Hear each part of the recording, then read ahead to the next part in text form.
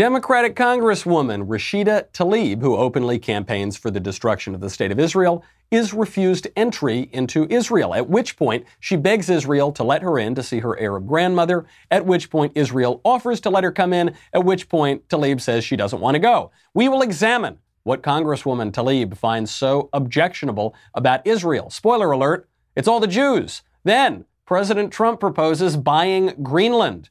The mainstream media laugh, but it's actually one of Trump's best ideas yet. Planned Parenthood threatens to defund itself. A witness corroborates a bartender's account of being sexually harassed by Don Lemon. And the New York Times has a bold new strategy for covering President Trump and conservatives. They're going to call us all racist. We will examine America's original sin from the very beginning. All that and more. I'm Michael Knowles, and this is The Michael Knowles Show.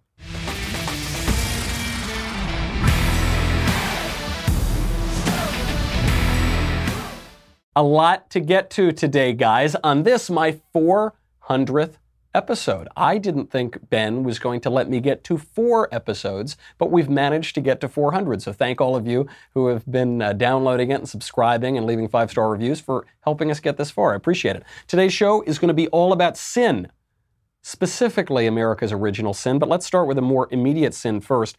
Actually, great news with regard to this sin.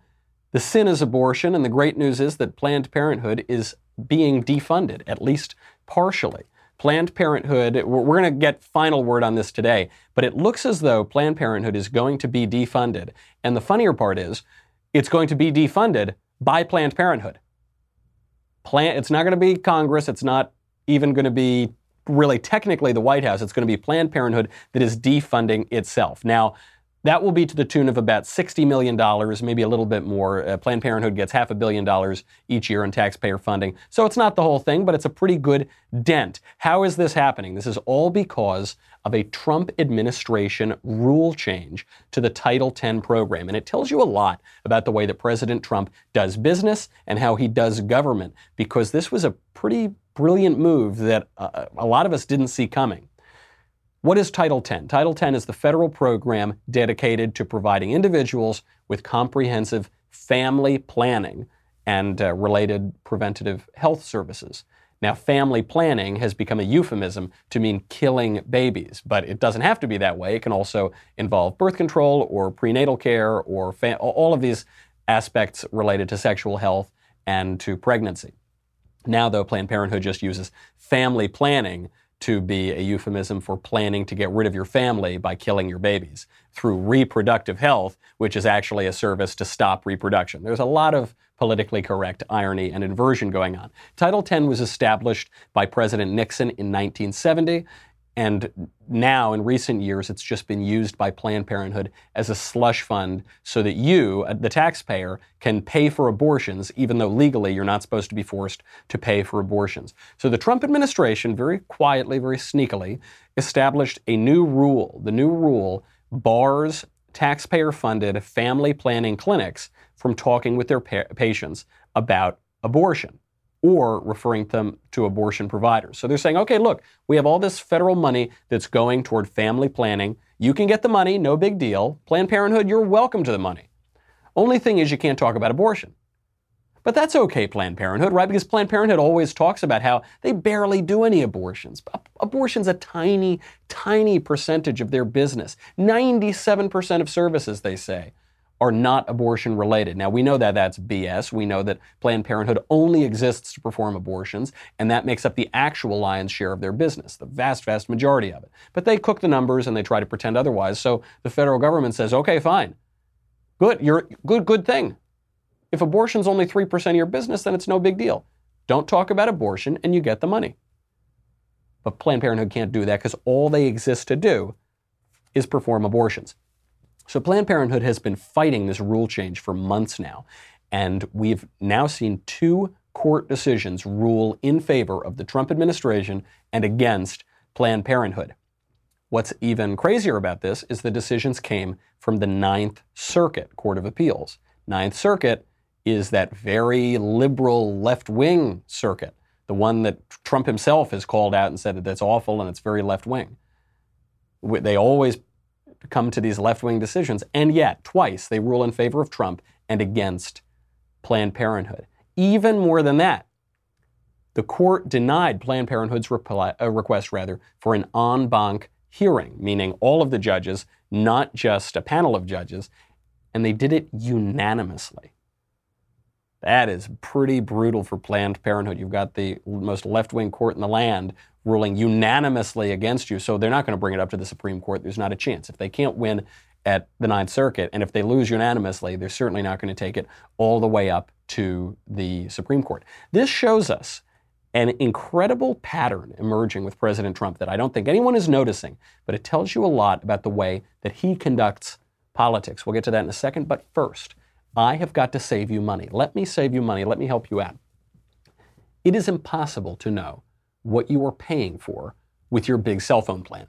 It's impossible to know because they have all these tiny hidden fees that actually aren't very tiny when you add them all up, right? So you agree to a plan, let's say it's $50, then you get the bill, it's over $100. How does that happen?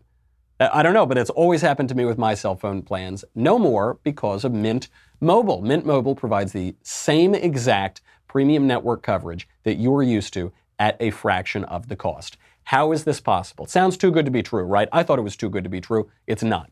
Mint Mobile makes it easy to cut your wireless bill down to just $15 a month.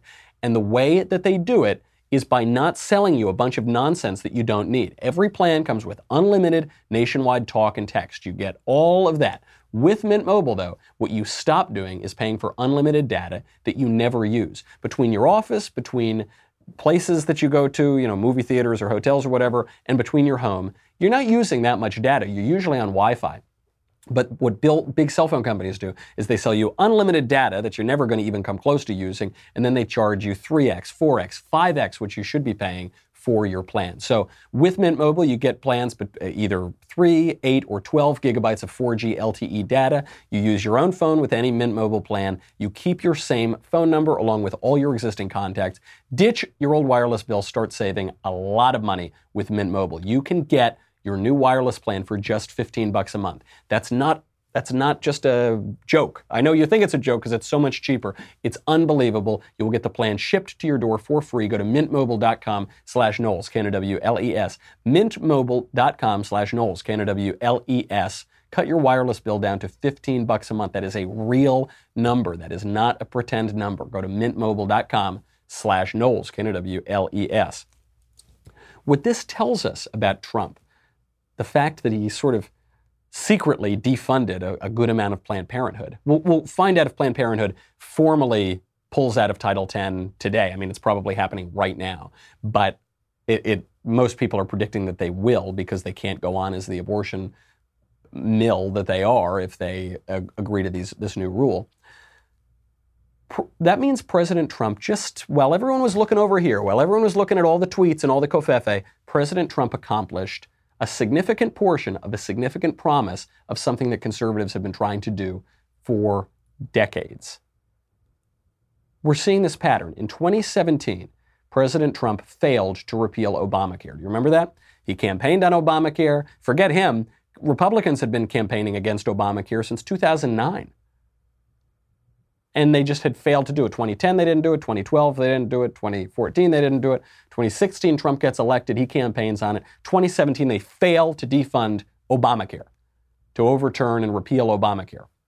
And that's mostly because John McCain changed his mind at the last minute and really messed us over on an important campaign promise for the American people. But then what happened?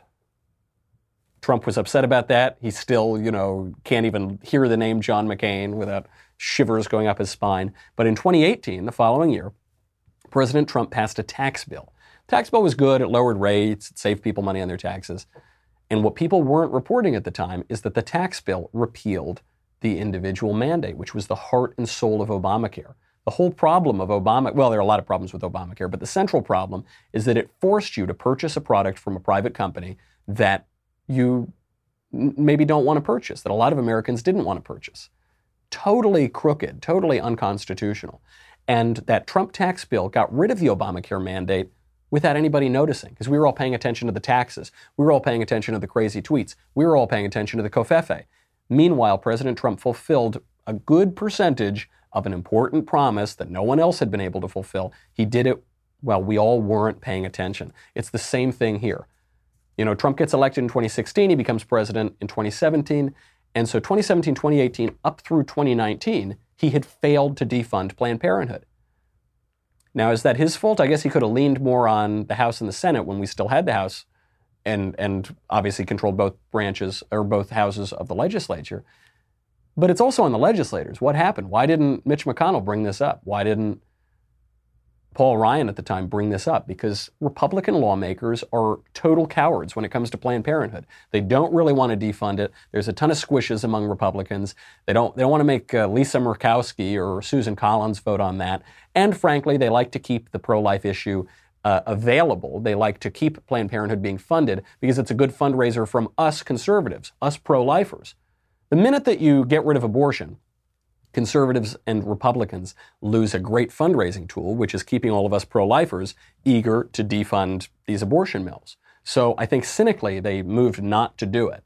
And so what does President Trump do? He doesn't get it through the normal way, the way that we were all expecting him to. And so now, 2019, well into his first term, he changes this rule at Title X. Maybe he didn't even know that they were changing this rule. Maybe he just appointed good people who were able to fulfill that campaign promise. I mean, that's what presidents do, is they delegate. And one way or another, this rule gets changed. And what you're looking at today is the possible defunding of Planned Parenthood by Planned Parenthood's own hand. This actually gives credence to the idea that President Trump is a deal maker, that he does the art of the deal, that he does negotiate, that he does get things done. He doesn't do it in the way that we all expect, because we are used to that typical Republican. They know how to talk, they know the phrases, we know what the phrase means. When they say they're going to move the embassy in Israel to Jerusalem, they don't really mean that, but it does mean that they'll do this, and it means that, and you've got to play like 7D chess just to figure out what these people are even saying, because they won't speak in plain English. And Trump comes in, and he actually does manage to keep a lot of his promises. I don't know if it's most, but more promises than his predecessors at least. And he does it in ways that we don't expect. Of course, the way to defund Planned Parenthood is to go through Mitch McConnell and Paul Ryan. Well, that hasn't worked. So maybe while we're all looking over here, they're going to change a rule in Title X. Maybe that doesn't get us $500 million defunded from Planned Parenthood, but if we start with $60 million, that's a good start. And if we establish the precedent that Planned Parenthood has to give up its abortions or give up all that money, maybe that's a good start. Maybe that's a compromise. Maybe that's not what we're used to in politics, but it is unbelievably, I mean, to many people who thought that President Trump was a fraud, he's a fake conservative, he's a fake deal maker, he's a game show host, what we're seeing is, I think, evidence of the art of the deal. Speaking of bad people in our government, not just all those bad people who weren't able to fulfill their promises, let's talk about some really bad people in our government, like Rashida Tlaib and Ilhan Omar. This blew up on Friday. Unfortunately, we didn't have a show then. Big hubbub. Rashida Tlaib and Ilhan Omar were not going to be permitted to go to Israel.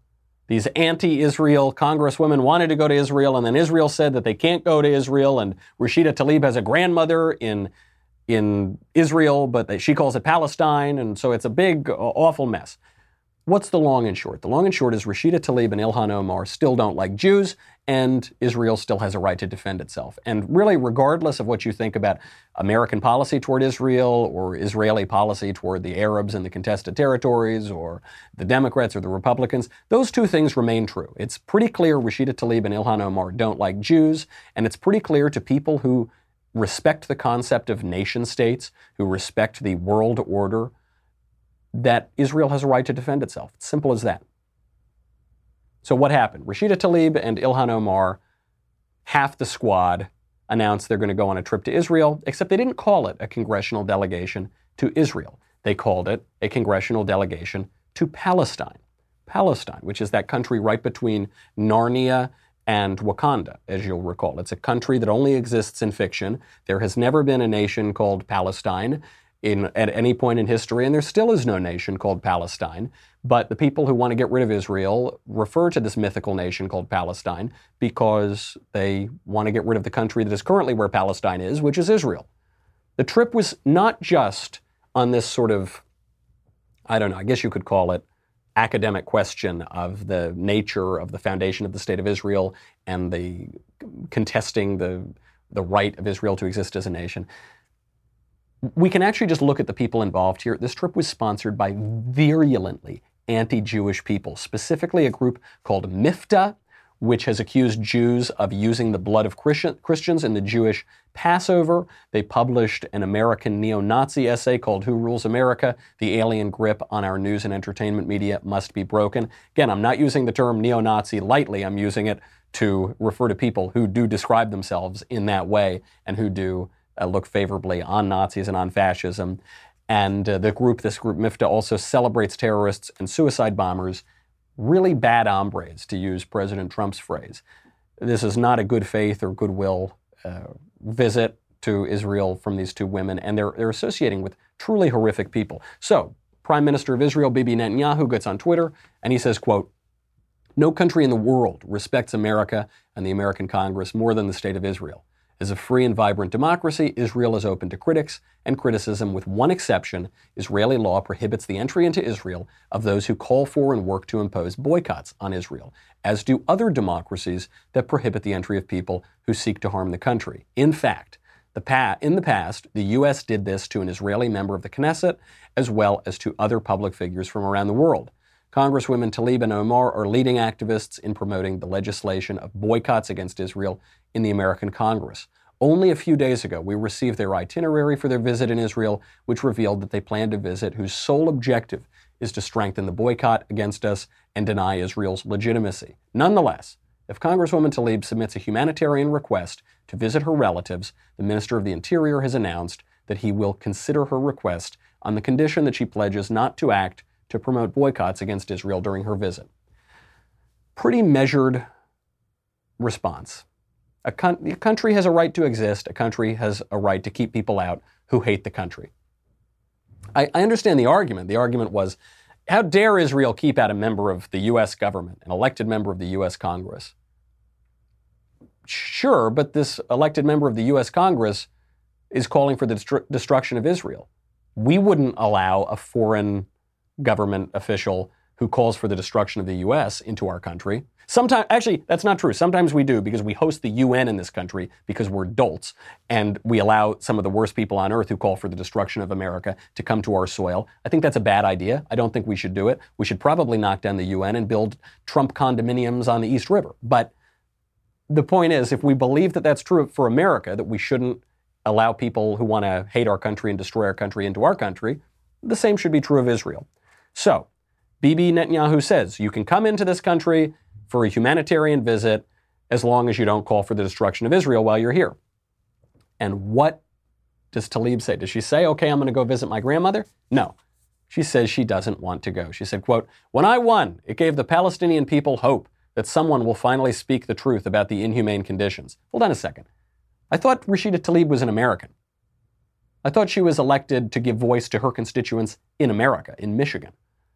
Now she's saying, I was elected to give the Palestinian people hope. What?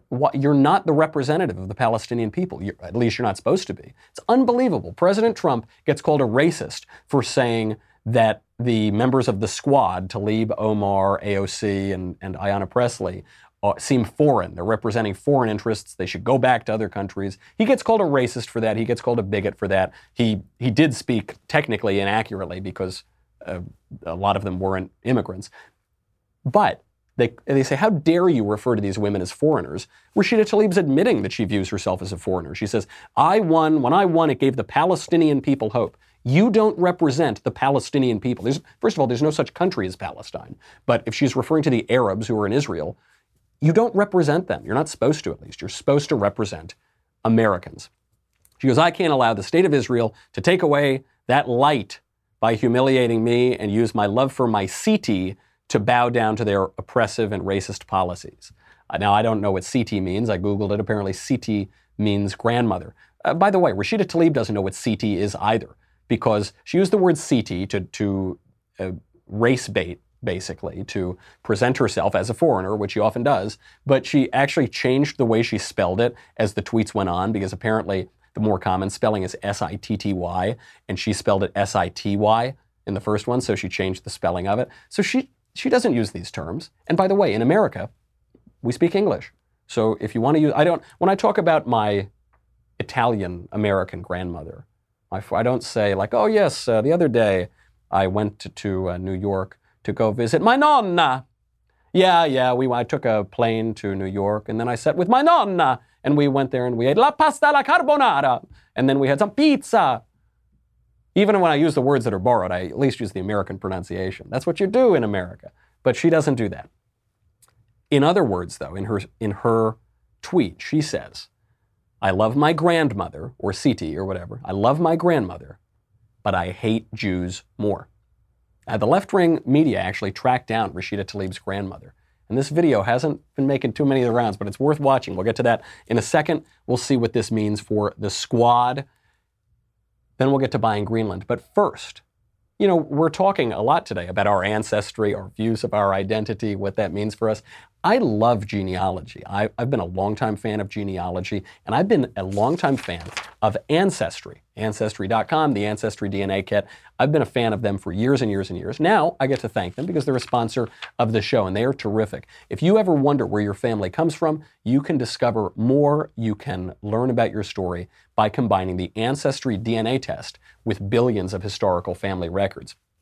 My relationship with Ancestry goes back pretty far because I would use Ancestry to discover all these cool things about my own lineage. I found out I descend from 4 travelers on the Mayflower, one of whom was a pilgrim.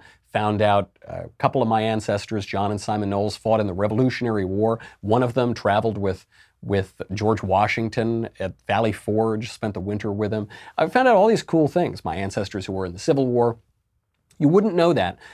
In the old days, it was so hard to get these records. Ancestry makes it easy. Then I used Ancestry DNA, so you basically spit in a little tube, you send it over. It gives you much more precise information, geographic details, and clear-cut historical insights. And you can actually even trace your ancestors' journeys over time, so you can follow how and why your family moved from place to place. They are just incredible at this. They've combined the DNA results with over 100 million family trees and billions of records to give you more insight into your genealogy and origins. Super easy to get started, and it really tells you about where you come from. It tells you about this personal history. Not that you're probably not going to get in a history book, but you will learn about yourself, where you come from. It's great. For a limited time, right now through August 20th, so not too long, but for a limited time, you can share your story for a chance to win a dream vacation to where your ancestors once lived. Ancestry wants you to discover the world through your DNA. Explore your heritage, your history, and connect with family. Take your self-discovery to the next level and explore what makes you, you. Go to Ancestry.com for more details to win your dream vacation. Go check it out right now. Ancestry.com. Go. I love those guys. Check it out. So they tracked down Rashida Tlaib's Siti in Israel, and here is what her grandmother had to say about President Trump. Spoiler alert, it wasn't terribly flattering. She's obviously not speaking in English, so I will translate. May Allah ruin him.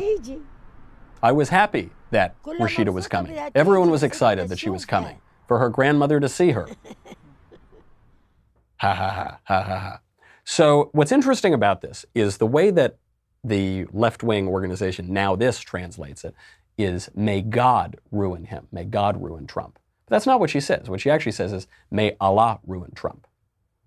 And they don't translate it that way. What they would say is, well, the Christian and Muslim understanding of God is exactly the same. Now that's obviously not true for anyone who's ever read the Quran or the Bible or, I don't know, even done a Wikipedia search. But that's the way that it's being presented. And I mean, if they had translated this and you had this picture of this foreign national saying, may Allah ruin the President of the United States, in a normal country at a normal time, that would spark some outrage. We don't like that. We don't like when foreign nationals call for our president to be ruined by her conception of God, which, by the way, is a conception of God that traditionally, historically in the United States, has not been one held by Americans.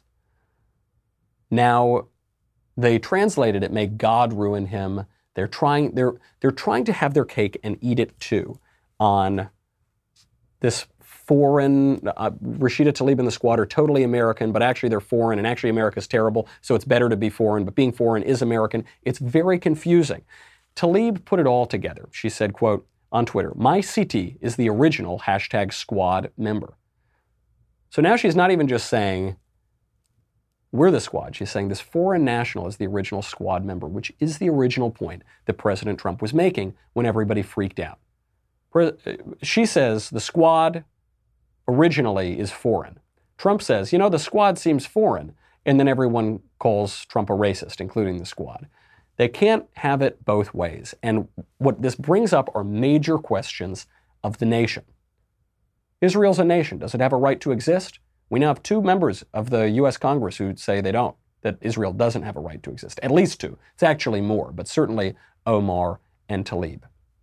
We have a lot of people in this country who say the United States doesn't have a right to exist as a nation. We don't have a right to enforce our borders. We don't have a right to determine who comes into the country, who uses our services, who votes in our elections, who becomes a U.S. citizen. We don't have a right to do that anymore. That is the question that's being argued.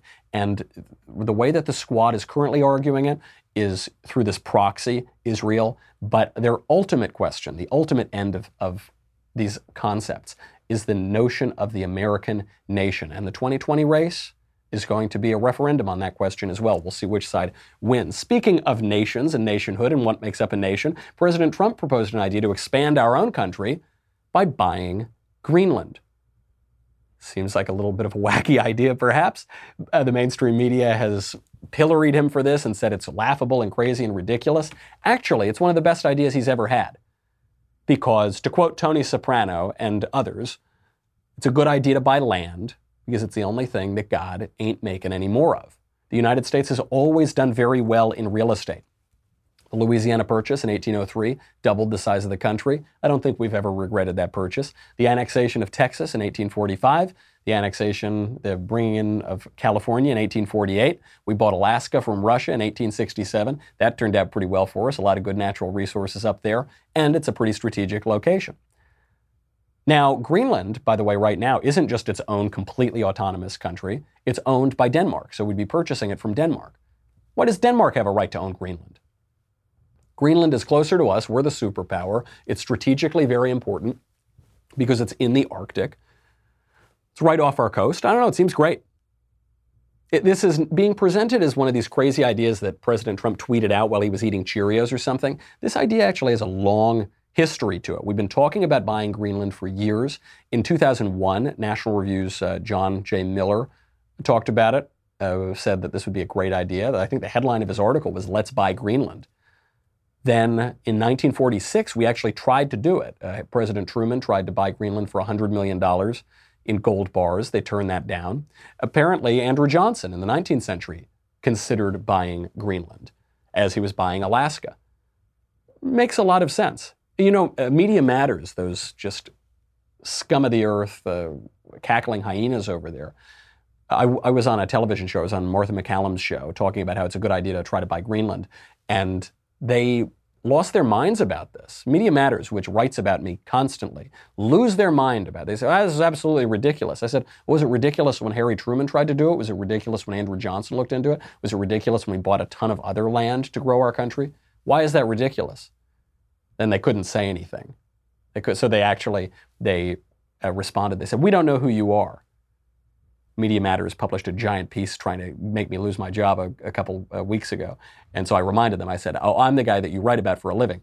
And the Media Matters, but that's what they do. Media Matters is a leftist operation that only exists to get conservatives fired from their media jobs. And so it's worth calling them out, not just the leftists in the media, but the leftists who try to shut us down. It's worth calling them out because all they have is innuendo. All they have is insinuation. They say, yeah, that's a good idea. Sure, yeah, buy Greenland. That's a good idea. Well, I think it's got a lot of historical precedent to it. We've been trying to buy it for 70 years. Why is it a good idea? If predictions on global warming ever do come to pass, then as Secretary of State Mike Pompeo pointed out, this could open up new trade routes. It could reduce the time it takes to ship goods from the U.S. to Asia by like 20 days. It could open up trade routes through the Arctic. It could make Greenland crucial. And Secretary of State Mike Pompeo said, steady reductions in sea ice are opening new passageways and opportunities for trade. Arctic sea lanes could become the 21st century Suez and Panama Canals. I think it's a good idea. Denmark said they're not interested in selling. It's something that the Trump administration could pursue. And as he often does, he accomplishes policy goals in uncommon ways. You don't expect Obama or Bush or Clinton or Bush to purchase whole gigantic land masses. But, look, we're in the Trump era. We're through the looking glass. Maybe it's not such a bad idea. We have got to get to new allegations against Don Lemon and why CNN is a hack outlet. But then, most importantly, we've got to get to why the New York Times is a hack outlet. Because they have a new idea, a new strategy to attack Trump and conservatives, which is to call us all racists. I know they've never done this before. It's going to be so fascinating to see how that works. But they're going after America. They're saying America's rotten and racist to the core, and we're going to correct the historical record. But first, I got to say goodbye to Facebook and YouTube. We've got Daily Wire Live, the backstage show, live on the road at the Terrace Theater in Long Beach, coming up on Wednesday. If there are still tickets available, go get them now. It's going to be a ton of fun. Go to dailywire.com. You get everything. My show, Ben's show, Drew's show, Matt Walsh's show. Ask questions in the mailbag coming up on Thursday. You get all of that, and you get the Leftist Tears tumbler. You're going to need it now more than ever. Go to dailywire.com. We'll be right back.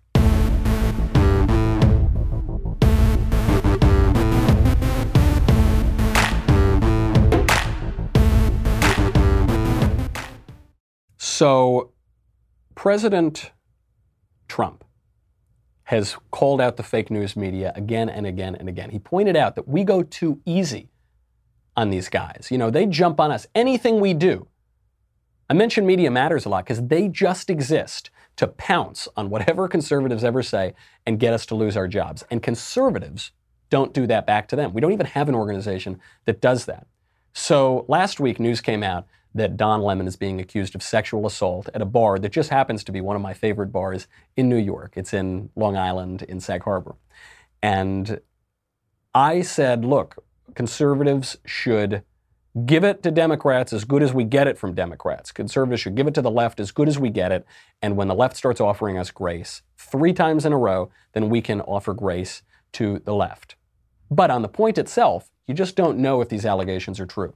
Now we're getting more information. It looks like this allegation against Don Lemon might be true. He's alleged to have been at this bar at Murph's, one of my favorite bars. Good hard drinking spot, so people are definitely having a couple Coca-Colas over there.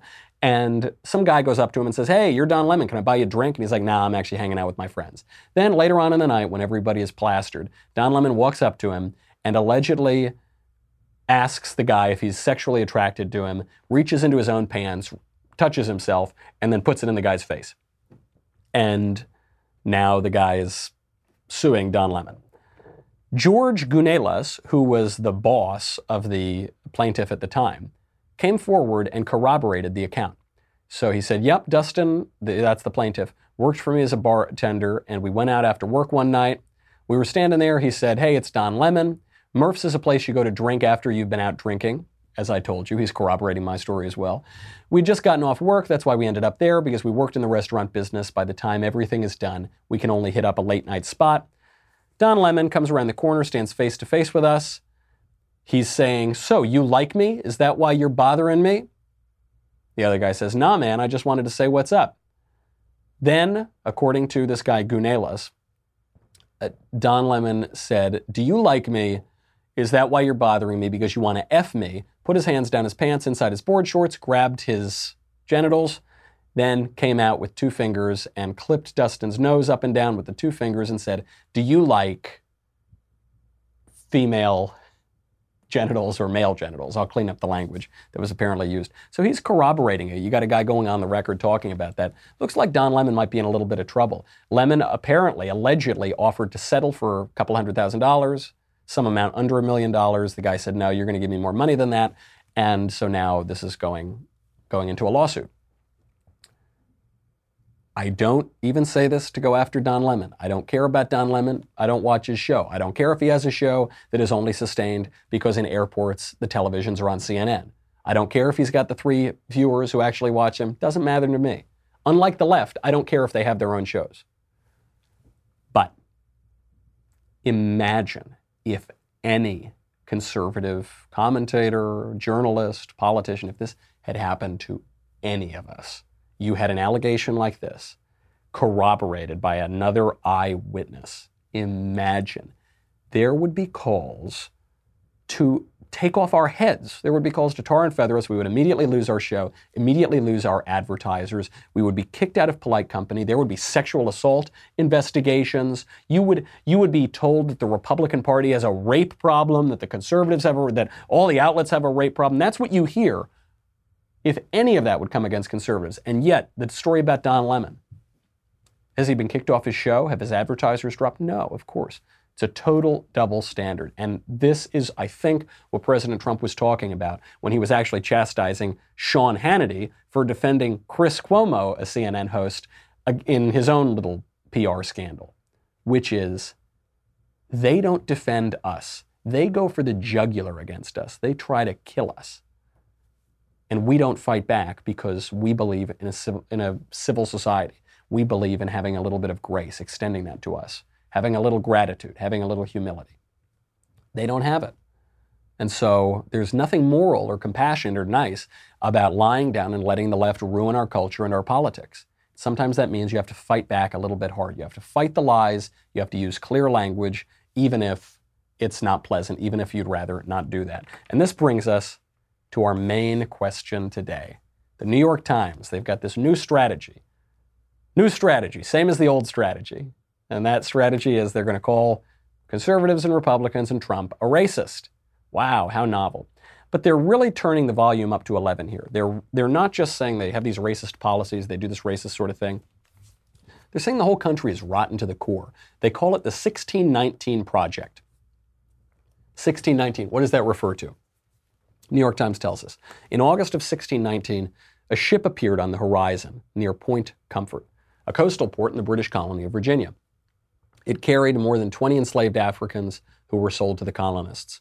No aspect of the country that would be formed here has been untouched by the years of slavery that followed. On the 400th anniversary of this fateful moment, it is finally time to tell our whole story truthfully. Finally time. It's finally time to acknowledge that America had slavery? Is this news to anybody? I guess it's news to the uneducated people who read the New York Times. But it's not news to all the rest of us. We know that there's slavery. America is more honest than any country in the world about the tragedies of our history. Finally time, what is this about? What this is about is making this fundamental argument that America is terrible. You have two choices on the left. Some leftist politicians say America is awful. Foreign things are good, and America is awful. That's what Rashida Tlaib and the Squad are doing. But then the left wants to have their cake and eat it too. They want to claim the mantle and say, but we're the true Americans. And the right, they're bad Americans. And it's actually the most American thing we can do is, I don't know, go to Israel and talk about how awful Israel is. The most American thing we can do is denigrate our country. The most American thing we can do is denigrate our American flag. And those are contradictory. Because the question you have to ask, is America good or is America bad? Do we, even more basic than that, because history is complicated. Do we like America? Do we not like America? And the left, they want to have both sides of that. It seems pretty clear to me if you're protesting the flag, which is a symbol of the country itself, you don't like America. It seems pretty clear if Colin Kaepernick, he used to pretend the flag protest wasn't about protesting America. He said it was about police brutality, but then he protested the Betsy Ross flag from the late 18th century. So I guess he thought there was police brutality in the late 18th century too, or so he's protesting the local police from 1787. It doesn't make a lot of sense. The reality is they don't like the country, but sometimes they like to pretend that they do. They should like the country because their view of history that has brought them to hate this country is just profoundly wrong. So the New York Times explains the purpose of this project. They say, the 1619 Project is a major initiative from the Times observing the 400th anniversary of the beginning of American slavery. It aims to reframe the country's history, understanding 1619 as our true founding and placing the consequences of slavery and the contributions of Black Americans at the very center of the story we tell ourselves about who we are. So they're very honest. They say, we want to rewrite American history, and we don't want to say that our founding was in 1776 or 1787 or 1812 or 1620. It's 1619. The defining essential feature of America is slavery. That's what they want to say. Now, what they want to pretend is that Americans have covered up some dark aspect of our past? Obviously not. We talk about slavery all the time. We talk about race all the time. We've actually argued about slavery since the very beginning. These were debates that happened. We almost didn't get a constitution because of debates about slavery. In the original draft of the Declaration of Independence, Jefferson wrote about how awful slavery was, how they hated that the British forced the institution of slavery on them. We've been arguing about it since the beginning. And when you talk about rough treatment of Native Americans, for instance, or systems of slavery, even well before 1619, you see from the very beginning, from Columbus's voyages, there are arguments over slavery, human dignity, the treatment of the natives. Bartolome de las Casas writes about this, one of the great admirers of Christopher Columbus, but he defends the natives against this treatment and this slavery. We fought a bloody civil war in America that killed 700,000 Americans, or thereabouts, to resolve the question of slavery. We concluded that slavery is contrary to our national soul. We got rid of slavery. Now the New York Times and the left are telling us that slavery is essential to the American soul. Here's the first piece. They're running all these absolutely awful, just tripe essays about how awful America is. Here's one of them. This is the big one that's been going around. Our democracy's founding ideals were false when they were written. Black Americans have fought to make them true. This is anti-historical, race-baiting drivel. It's written by a woman named Nicole Hannah Jones, who has lived as privileged a life as they get in the United States. She's a former MacArthur Fellow. That's the Genius Grant, where you get $500,000 just for how you write. She's won the National Magazine Award, a Peabody Award, and a George Polk Award. And what's funny is the entire thesis of this article is that white people are terrible, America is terrible, and only black people have been good in America. And what's funny is she then lists all of her awards and fellowships, including the MacArthur one. She names a whole lot of white people who are in those lists. She names a whole lot of American institutions that have helped her. She's lived an American dream by becoming a very successful person in a country that she says is hopelessly terrible and bigoted and racist. Listen to what she says. This quote, "My dad always flew an American flag in our front yard.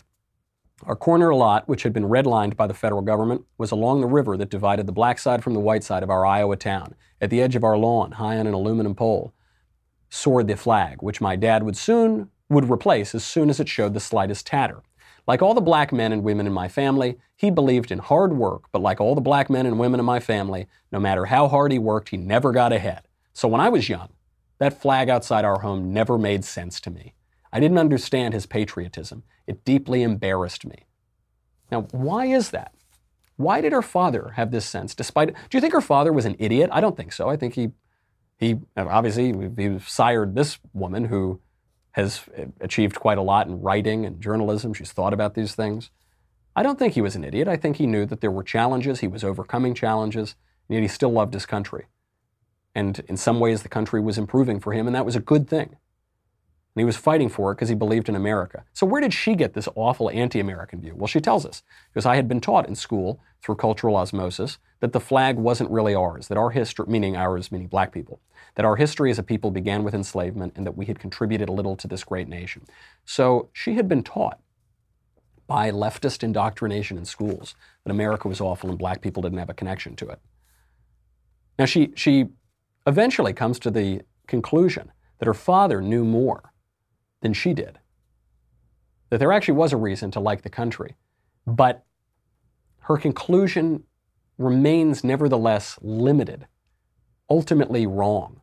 And her conclusion basically is that the only good thing that ever happened to America was black people, and black people never got anything from America, and America's still a rotten place, but at least there are black people to help America. Now, nobody says black people haven't contributed quite a lot to America. Of course, that's what we believe we've all contributed something to America. This is a wonderful place. Everyone's gone through hardships and struggles. Immigrant groups have gone through hardships and struggles. The settlers obviously went through hardships and struggles, and we've done it, we've worked it out, and there's a country that we love. But that's not her conclusion. Her conclusion is essentially race-hustling anti-history. She writes, the United States is a nation founded on both an ideal and a lie. This lie of liberty, this lie that gives us our love of country. That's not a lie. It was a political tradition that at that time was not extended to everyone in the country, like it wasn't extended to everyone in the country anywhere in the world. But she goes, without the idealistic, strenuous, and patriotic efforts of black Americans, our democracy today would most likely look very different. Well, of course, that's true. It might not be a democracy at all. Actually, we're not a democracy, we're a republic, which, as we see in the corrections to this article, it becomes abundantly clear that the New York Times generally doesn't know very much about our own country and its history. The very first person to die for this country in the American Revolution was a black man who himself was not free. This is true. There are also strange historical coincidences, though, and ironies, I guess, that complicate the historical record. There's this incredible irony, which obviously American slavery develops into this pretty hardline racial system, at least by the end of it. In the early days, though, the first legally recognized owner of a slave for life in what would become the American slave system was a black man. The slave was black, and he himself was black. That's a strange historical irony. We also know that Native Americans of the 5 civilized tribes owned black slaves at a rate similar and comparable to the neighboring whites. We know that Native Americans marched black slaves down the Trail of Tears or shipped them on boats to the new territories. This complicates the historical question, and it complicates ideas such as the original sin of the nation. This is where, but even with all of this, she hasn't gone totally wrong yet in this article. Here is where she goes wrong. She goes, black Americans fought back alone. Yet we never fought only for ourselves. The bloody freedom struggles of the civil rights movement laid the foundation for every modern civil rights struggle. Black Americans fought back alone. No Abraham Lincoln, no 700,000 white Americans dying to fight this question, no heated arguments at the Constitutional Convention, no heated arguments among people who weren't black who wanted to limit and reduce the institution of slavery, no bloody Kansas, no bloody history at all. It's what this boils down to is white people bad, only black people good. America's a terrible place, but we're the most American, which is good, but it's the same struggle that the left has been having. Do they like their country or do they not like their country? It's funny, as in the corrections to the article, they actually incorrectly got the date of they wrote incorrectly the date of the signing of the Declaration of Independence, which is a pretty important one. They also misspelled the surname of a Revolutionary War era writer. In the right's view of America, everyone has contributed. There has been historical difficulty. There has been tragedy. There have been evil institutions, such as the evil institution of slavery, in part foisted upon us, in part embraced by American history. We then fought a bloody civil war to get rid of it. That was a good thing. There were wonderful movements to make America a better place. Around the world, in other places, slavery persists even to this day. But we got rid of it, and relatively quickly. That's a good thing. That's something to be proud of. That's something to love about this country. It's a reason to love the country. And yet, there's this idea that America's original sin was slavery. It was a sin that we will never recover from. There's no redemption from that. That's the premise of the entire New York Times 1619 Project. And you hear a lot of conservatives refer to slavery as our original sin. It's not. It's a sin, no doubt about it. Slavery is a sin. America's original sin is not slavery. America's original sin is original sin. We have a fallen human nature. We are not going to get to utopia. We are not going to get to paradise on earth. All we can do is join arms together, have some love for each other, have some love for our fellow countrymen and for our country, try to make this place better while we can. It will never be perfect. There is no going back to the Garden of Eden. That is the fundamental lie. That is the fundamental divide between the right, which is trying to make the best out of what we've got and is grateful for the things we've been given, and the left, which has a utopian vision of America that looks with their friends and countrymen with disdain, with absolute hatred of American history, Americans' origins, and only wants to get to that perfect paradise which doesn't exist. That's the option. What kind of country do you want? Do you want a country at all? That's our show. We got more to get to, but we're out of time. Head on over to Daily Wire, and I'll see you tomorrow. I'm Michael Knowles. This is The Michael Knowles Show.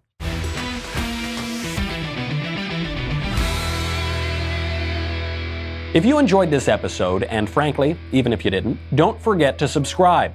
And if you want to help spread the word, please give us a 5-star review and tell your friends to subscribe. We're available on Apple Podcasts, Spotify, and wherever else you listen to podcasts. Also, be sure to check out the other Daily Wire podcasts, including The Ben Shapiro Show, The Andrew Klavan Show, and The Matt Walsh Show. The Michael Knowles Show is produced by Rebecca Dobkowitz, director Mike Joyner, executive producer Jeremy Boring. Our senior producer is Jonathan Hay, supervising producer Mathis Glover, technical producer Austin Stevens, editor Danny D'Amico. Our audio mixer is Mike Coromina. Hair and makeup by Jesua Olvera. Production assistant Nick Sheehan. The Michael Knowles Show is a Daily Wire production. Copyright Daily Wire 2019. Hey everyone, it's Andrew Klavan, host of The Andrew Klavan Show. The New York Medical Examiner has declared the death of the New York Times a suicide after the wealthy but perverted former newspaper strangled itself in a philosophical cell of its own making. We'll get to the heart of the conspiracy on The Andrew Klavan Show. I'm Andrew Klavan.